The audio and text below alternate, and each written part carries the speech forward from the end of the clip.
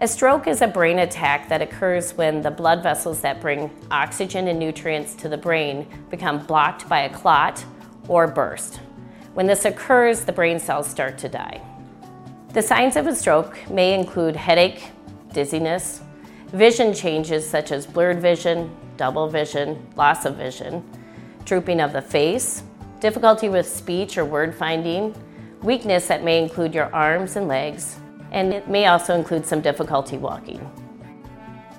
If you or someone you know are concerned that you may be having signs or symptoms of a stroke, seek emergency care immediately. Call 911, do not wait.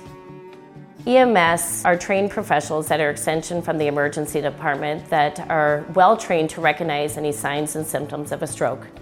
They will take you to the right place for the right care so that you can seek further evaluation and care for your signs and symptoms.